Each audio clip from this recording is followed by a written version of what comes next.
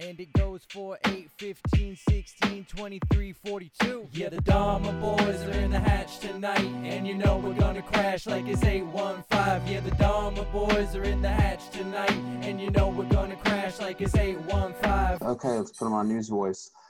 Hello! No, I'm just kidding. I'm not doing that.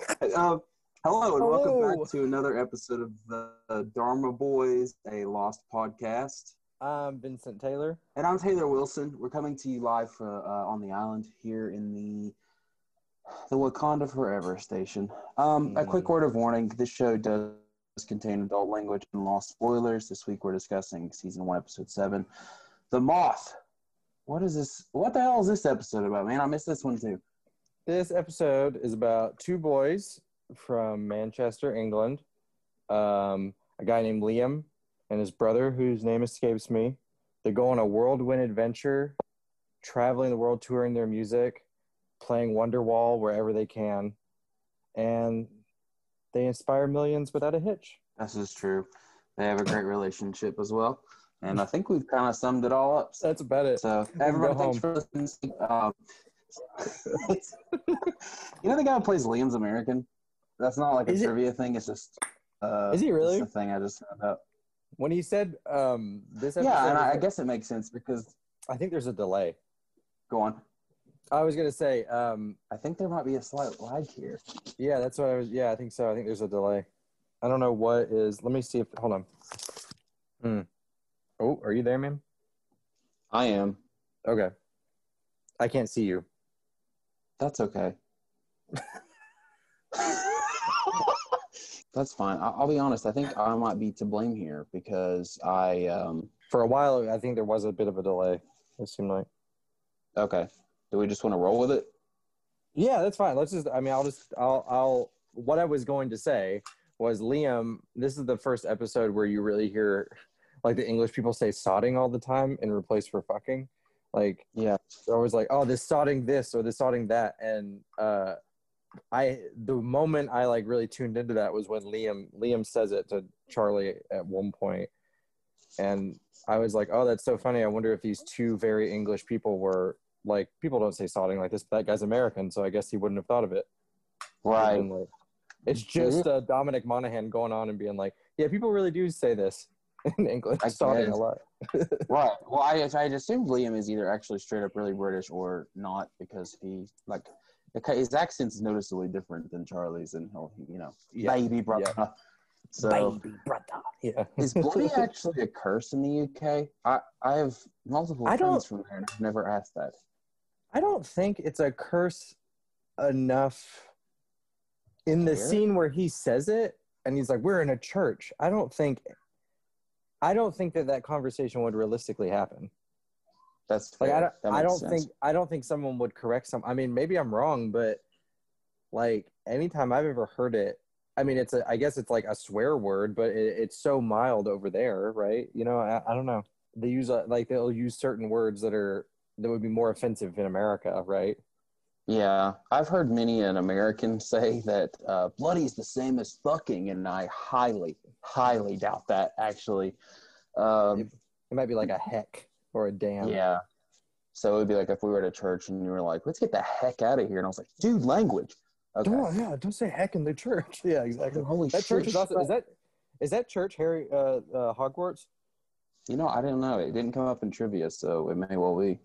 It looks like the courtyard. It's beautiful. Yeah, it is. Beautiful church. In the flashback where it starts out, I think Dominic Monaghan really shines, and he nails the awkwardness of that confession scene, man. It's actually really, really enjoyable. It's so good. It was just very like, what timing when he that I watched the two of them have relations. It's just so like. It's almost like he's bragging in a way. Like he's like, oh, my band, we're really kicking ass. I'm getting laid all the time, Father. It's sick as fuck. I'm sorry. It's awesome. That's an interesting part about this episode is you realize why Charlie's always telling people that he's in a band.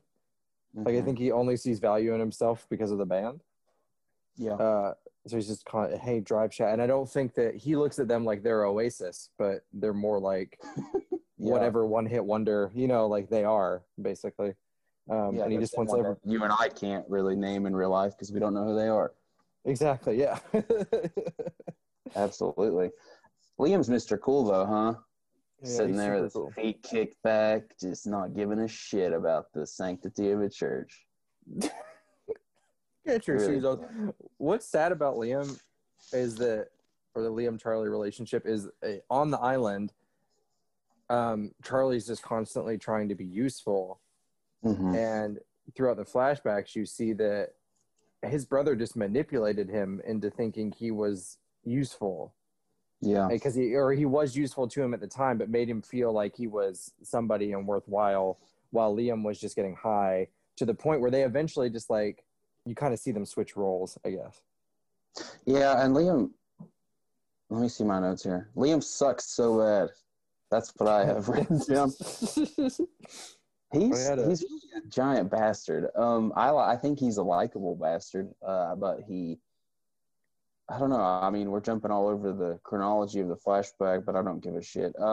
At the end of it, even though Liam offered to help, Liam, even though he offers to help Charlie, he's super judgy when he remembers that, or when he realizes that Charlie's still using.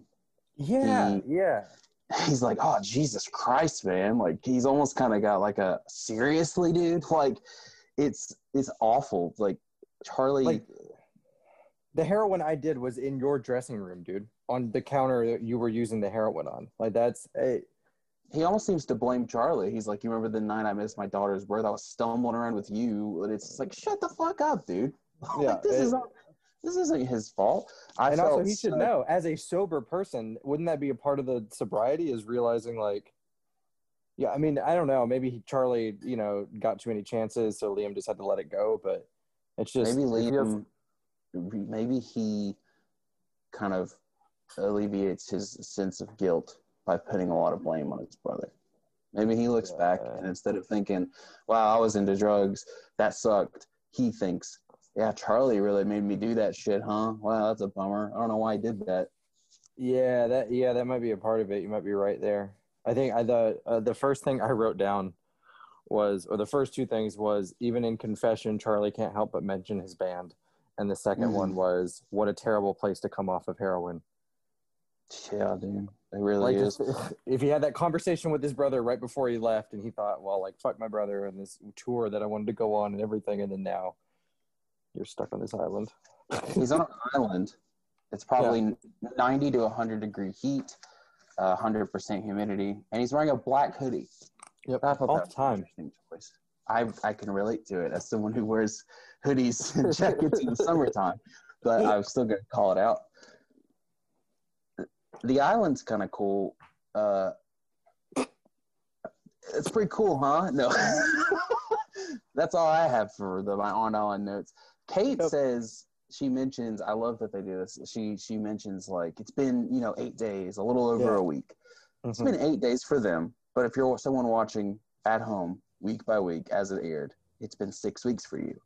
And I like those little reminders because we, the audience, you're sitting there thinking like, oh, damn, this is taking forever, man. Oh, wow, it's been like, months and months. Why aren't they doing this? Why isn't this happening? It's like, man, it's been like no time at all. Like every episode is a day, maybe two.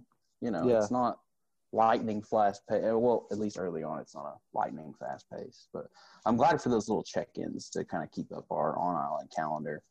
Yeah, just so we know where we're at, because it feels like this, like, French woman signal thing has been happening for a while. They've been figuring that out, and this is yet another task for them to do regarding that. And we're still not completely moved into the caves yet. There's certain things, certain things that you need that reminder, just because it may have only been in a day and a half since they decided to move to the caves. True. I'm very glad the transceiver thing comes to a head in this episode. I was getting really, honestly tired of hearing that. Like, every other episode is like, we've got to try and get a signal and get the transceiver and get a signal. And it's just like, okay, I get it. It's not going to work. No. One of my notes is it says, Saeed is the smartest person on this island, and everyone treats him like he's dumb. They act like he's dumb as shit. Every time he brings up a really smart idea that would require someone who's a genius, frankly, they're always like, but will that work? What are you going to do, Boone? Yeah, that's a good point. He's like the only electronics guy on the island who knows shit about this. Muhammad's gonna run into the jungle? Shut up, Sawyer. Also, Sawyer Not calls him Muhammad. Not only does Sawyer call him this horrible, horrible racist nickname, he doesn't even fucking pronounce it right. He's such a bastard. But Sawyer was kind of interesting to me in this episode. To start off, they need that battery or whatever. So Kate decides the best way to woo Sawyer is to take the old insulting the shit out of him approach. Yep, that's it. She really lays it on pretty thick, man. I know he's a dickhead, but like I was watching it and I was like, Jesus Christ. Yeah, she's relentless. Is it like pent up rage? Is it just like I'm so sick of this guy? And he gives a soft face to her. Like he almost like acquiesces a few times where he's just like he's got like a I can't believe you're saying this to me. But I don't know if like I don't know if it translates into I think from everything that I know about the situation is that Jack is dead and I'm not going to tell Kate until it's incredibly inconvenient. Like I don't know if her being mean translates to I've just got this knowledge and I'm going to run into the jungle, help Kate, and then not tell her for hours that Jack might be dead. Yeah, I get that. I will say a very, very small, petty part of me saw that scene was like, you know what? I get it. I kind of get it. I don't really get it. I would be like, okay, shut up, Kate. Listen, Jack's in a cave. He's dead. He's been crushed by stones. But you know what? It's Sawyer we're talking about. This makes sense for him. I don't mean to jump around, but I do think it's interesting that they don't actually show Sawyer activating the machine and setting up the firework. That's interesting. And someone hit Saeed with that big stick. Yeah, I just think that's an interesting choice to show Shannon doing that, but to focus on Sawyer and Kate and their relationship and how they communicate. I think it's interesting to focus on that for an episode and not really the Shannon. Like Shannon's kind of, okay, you have to do this, and that's the only thing they mention. But the Sawyer-Kate thing seems like a bigger chunk of the episode, and yet we don't see the closure of Sawyer doing that other than the firework going up in the air. You know, they don't make the conscious choice to have filmed showing Sawyer do that. This is true.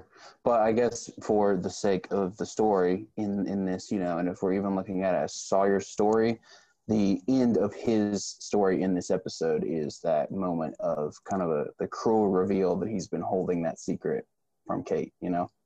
Yeah, I guess that is. I don't know how much more they would have done. Yeah, you're right, though. Well, I mean, there's some intrigue, and I think that this is something we'll actually talk a lot more about next episode if memory serves. But Sawyer and the fact that we didn't see him set that off is definitely intentional. I guess that is. Oh, yeah, maybe you're right. Yeah. I just want to say before we move on, thank you. Before we move on, I just want to say, and I don't usually come at loss like this, but I really hated the Sawyer-Kate conversation. I just, at the end where they're sitting there, and Sawyer, what does he say? He's like, so what is it about that guy, Jack? And it's just like, I don't know, it just felt so gossipy in high school, and I kind of hated it. I hated the whole thing. And it's fine. I mean, it's not the worst. But, you know, it just kind of reminds me, like, this Jack and Kate thing, it's just so blah for me right now.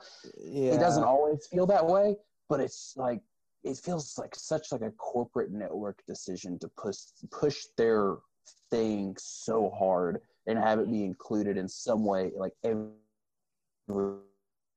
single episode. Yeah, it definitely feels like a note that would have been like, well, we need to forward this, a little bit forward in this episode. And then I think even though you could say in the way that Sawyer talks to Kate about it, seems like he's also interested in her, like so you're not only getting that, but also I feel like starting a love triangle or planting the seeds for that to happen. Right. And yeah, I totally agree. I agree that it's not very, even so, like rewatching it now, I don't feel like Kate and Jack at this point anyway feel natural at all. No, it feels very forced. It feels like they're just two people that found each other and latched on super hard. And it's weird because I feel like they have meaningful relationships they're forming with, like, both of those characters, Jack and Kay, are forming meaningful relationships with everyone except each other. But we keep seeing them, and it's I don't know, it's just very much like being told that it's happening versus, It is, it's yeah. telling, not showing. I mean, so far what we've seen of them as far as just their actions as characters, for the most part, I mean, Kate helps a few times and helps with his back in the beginning or with his injury, Jack's injury in the first episode, but there's not much else. They're also like, they have two completely different ideas of what their goals are on this island. Like Jack goes to the caves and Kate is like, I do not want to come here. It's only been 8 days. Like they don't seem compatible is what I'm getting at. Like everybody's telling us they are, but it doesn't seem that way. That's so true. They keep saying, like, look at that chemistry they've got, and it's like, I don't know what you're talking about. Their chemistry is they're exact opposites. It's their chemistry is that they are an attractive man and an attractive woman on this island, and full of other attractive. Their rocks off eventually. Yeah. I don't want any. So back in the day, there was the fandoms, and they may still be around. I don't know, but they would use Jate. Jack and Kate was the name. I don't want any shaders to come from my neck, so I'm just going to say I actually have no beef with their relationship later on. I do think Lost grows into itself in a lot of ways. Yeah, absolutely. Early on, this is one thing I'm not a big fan of. For sure. What about on the docket, man? I think, man, an important thing here is on the island. I mean, we're seeing where the addiction and everything came from off the island in Charlie's flashbacks, but on the island, Locke is the one that is choosing to help Charlie. And what a weird journey that is. Kinsey walked by as Locke laid out his little plan and said, yeah, he's kind of a dick. He's like, he is helping in a good way, ultimately. Yeah. He's kind of like a wise shaman, and he's kind of I don't know, there's something kind of dickheadish about this. No, I was watching it, and what gives you the right is what I kept thinking. Like, Locke has experienced a miracle on this island, but he doesn't reveal that to anyone. Takes Charlie's drugs, and he's like, you're going to come off of this. And if you ask me 3 times, I'll give it to you. Exactly. Locke sets it up. He's like, this is going to be like some cool biblical parable that Charlie I'm the main character in this story, and I'm going to help Charlie. That's what Locke is. Locke has spent his whole life thinking he's the main character. Life has constantly told him he isn't. Yeah. And then now he's on this island, and this is his one sign that he might be, and he's like, I'm going to run with it. I'm taking everything. I'm helping everybody. True. And no one does help. He sees himself as kind of this arbiter of everyone else's journeys and how he's going to kind of run the show on that. Yeah. He's playing God a little bit. He is a little bit. I can't be too mad because in the end, it helps Charlie. It justifies the means. Yeah, the classic John Locke move too. Just, I love the guy. What can I say? Yeah, but he's winging it. What if Charlie? Yeah. What if the third time Locke just gave him the heroin and then Charlie just did the heroin? What if when he told Charlie to come out in the jungle with him at the very beginning, the boar fucked Charlie's shit up? Charlie got straight gored and his intestines were hanging out, and Locke was like, "Oh my god." No, I think Locke. Locke wouldn't have done that.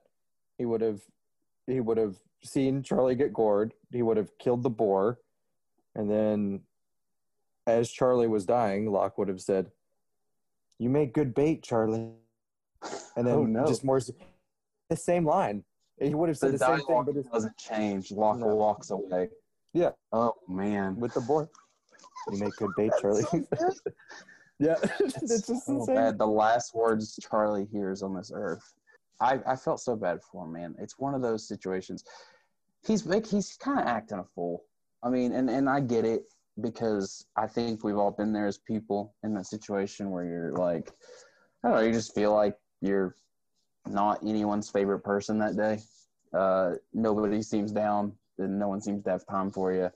And everyone is always doing something on this island. It's an island it's like if Skyrim were an island. There's always some quest to do. There's always some journey, and it's like, what the hell do I do? Yeah. And I think at the same time, though, he's not. He's trying. He wants to stay busy because he wants a distraction from coming off of the heroin. True. But he won't. He wants to be everyone's friend and wants to help people, but without giving away his secret. True. And ironically, I think if he were open about that, then people would be more willing to find a place for him. Yeah. They would seek him out in order to give him something to do. And the rock thing, I mean, in my mind, it's not his fault when the rocks collapsed. And when the rocks collapsed, I felt so bad for him because everything else he had done had kind of been his fault and just him being in the way. And then the rocks fall, and I just my heart sunk a little because it was just, that's not his fault, and I felt like he was just going to project it on himself, but yeah. But he didn't. You know what he did? He was a hero, and he was like, I can fit in there, and he just found his purpose in his own way, which I guess is the other way to do it, right? So yeah, he causes the old underground avalanche, also known as a cave-in, I guess, and he does clean up the mess he made. Yeah. I mean, it isn't really his fault. Like, he happened to get heated, but like, there was nothing intentional about what happened. So no, not at all. The Moth thing is cool because Charlie's, he is the Moth. Moths are rad, actually, and this is the first time I ever realized that. I love moths now, but back then I never really thought about them. And when Locke gave that little speech, they're pretty cool little bugs, man. I just wanted to plug that and say that moths are cool. But back to the episode, the cave is Charlie's chrysalis. I did like that. You know what? I couldn't decide at first if I loved it or not, and then I've landed on that I do. Maybe it's a little too on the nose. Where he sees the light and kind of pokes through, because I actually forgotten that was what was going to happen. Yeah. So when Locke's explaining like the chrysalis metaphor, I'm like, oh, I see. Charlie's going to come off of the heroin. He's going to be the Moth. But no, then he actually like literally emerges from this small, bit of light. And I love that actually came back in as a real tangible thing. It was a metaphor, but there was something physical that happened in the transformation, True. Charlie does go in and come out a new man. So I think that his journey is just beginning, but we've known it to come. I mean, we have known that it has been coming ever since it crashed. We knew that this guy was I'm having trouble hearing.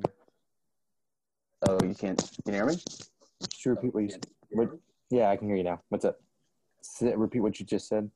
I was just saying, we've known this was coming for a while. It was evident that he was going to run out of the stuff, and Locke's little gambit, it worked.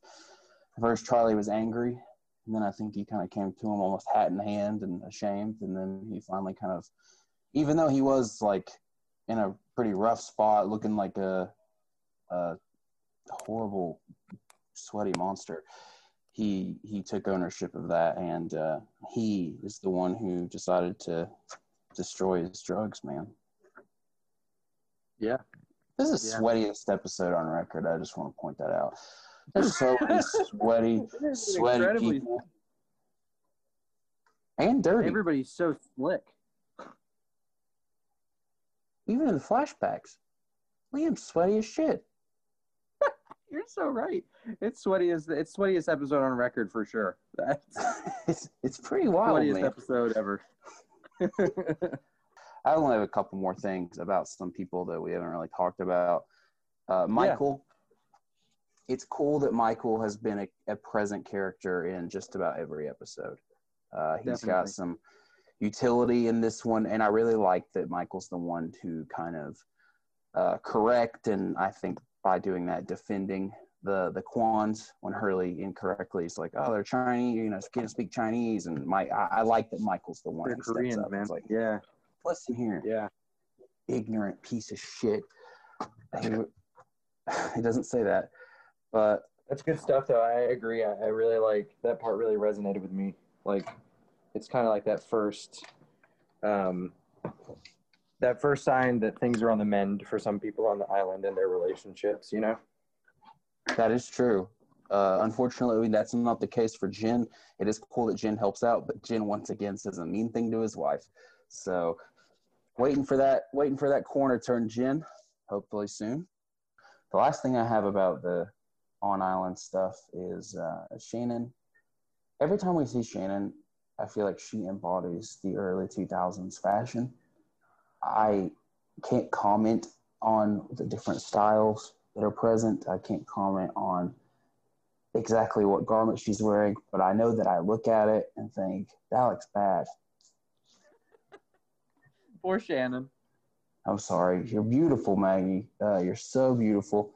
You can't help the era. It's fine. But that maybe just about it. Charlie doesn't know how to sing his own song. Now that we have heard the You All Everybody track, which you could, and I did, buy and download off of iTunes back in the day. Oh, so, man. It's such a different thing. Like, it's like, you all, everybody. But then when we first see him, he's doing this really weird high-pitched thing where it's like, you all, everybody. Like, it's like he's doing a weird parody of his own song. But he's doing that in a situation where he's trying to get someone to recognize the song. So. To make the song sound worse. Yeah. Oh, that's great. It would be like, like if Chris Martin of Coldplay was like, hey, I'm in Coldplay. And they're like, who? He's like, Yellow, like, look at the stars, look how they shine. Like, that's not going to help at all, man. I know logically it's because they hadn't made up the song, but I'm going to just pretend it's because Charlie is fucking weird. Hey, man, with that, I've got some tail section trivia, and I'm about Let's do it. Play that music. Come on, homie, step on up for tail section trivia. These are facts we learned about. That's why it's called trivia. So here we are. Trivia. There's only a couple items here. When Charlie is shown using, he is snorting brown sugar. I don't know how common that is in the industry. I feel like that would sting really bad. Worse than heroin, for sure. They should have just let him do the real thing. Kate at one point says, people survive plane crashes all the time. And I thought, that's not true. But she is actually right. Apparently, out of all of the possible plane malfunctions that can occur while people are on board, only 15% of the time is it an incident that results in fatalities. So it's based off of one source. And I'm not going to cite it because I don't remember it. And if any of you aviation folks out there listening and try to correct me, don't. Just don't. Because I won't believe you. We know. I'll call you a liar. Even things that we don't know or don't mention, we know. And you don't need to tell us. Listen, whether I'm right or wrong, it doesn't matter. I already know. And none of this matters. Yes, it doesn't. And it does. A lot of threes in this one. There's 3 chances to get, I know it's kind of a numbers watch thing, but I just thought it seemed like it was kind of a literary device in a way. Not quite. Right. So it's 3 chances to get the heroin back, 3 signals that Saeed is working with, 3 fireworks, 3 teams, whatever. And then Charlie gives 3 sinful confessions. So 3 is, pretty common in Christian Catholic mythology, or not mythology, I'm sorry, religion, the Holy Trinity, given that Charlie is a Catholic character and that is so present in this, there may be some correlation there. I don't know. Yeah, I think so. But that was it. Thanks for listening to Tail Section Trivia. Woohoo! Do you have a numbers watch for us, man? You got more on the I guess the last thing is the numbers watch. 4, 8, 15, 16, 22, 18. Over and over and over again. numbers. numbers watched. So there's not much on that either. They have been on the island 8 days. Charlie invites Liam on an 8-week tour. And Michael, I almost said Walt. Michael is in construction for 8 years. He said he has done construction for 8 years. Got it. Okay. And then, yeah, that's it. Oh, and then Sawyer calls, since this is what this has become too, Sawyer calls Saeed Muhammad. We mentioned that already. Still so they really teetered the line with that early on, I think. What can you do, man, at this point? So, well, if that's it, just to kind of wrap things up, I was going to say. Yeah, take us home, bud. Yeah, well, if anyone noticed any type of weird tech or audio issues this week, apologies. I believe that's on me, but we're going to keep polishing this thing as we go along. It's going to be a good thing, I promise. It already is a good thing. It's going to be a better thing. So please do follow us if you care at all about our show on social media. We got a Twitter, which is @DharmaBoys, Instagram @DharmaBoysPod, and then just Facebook. Just look up the Dharma Boys. You'll be sure to find us on there, I hope. And that's really all I got. Namaste. Wait, is it namaste? Sorry, let's just do this again. Thank you and namaste. Okay, don't even cut this out. They need to know. So they need to know the struggle's real. Yeah. So, okay, thank you and namaste. We're getting it. Here we go. 3, 2, 1, go. Thank you and namaste. It's perfect. That works. Thank you so much. It is perfect. Yeah, the Dharma boys are in the hatch tonight, and we're gonna crash like it's 815. Yeah, the Dharma boys are in the hatch tonight, and we're gonna crash like it's 815.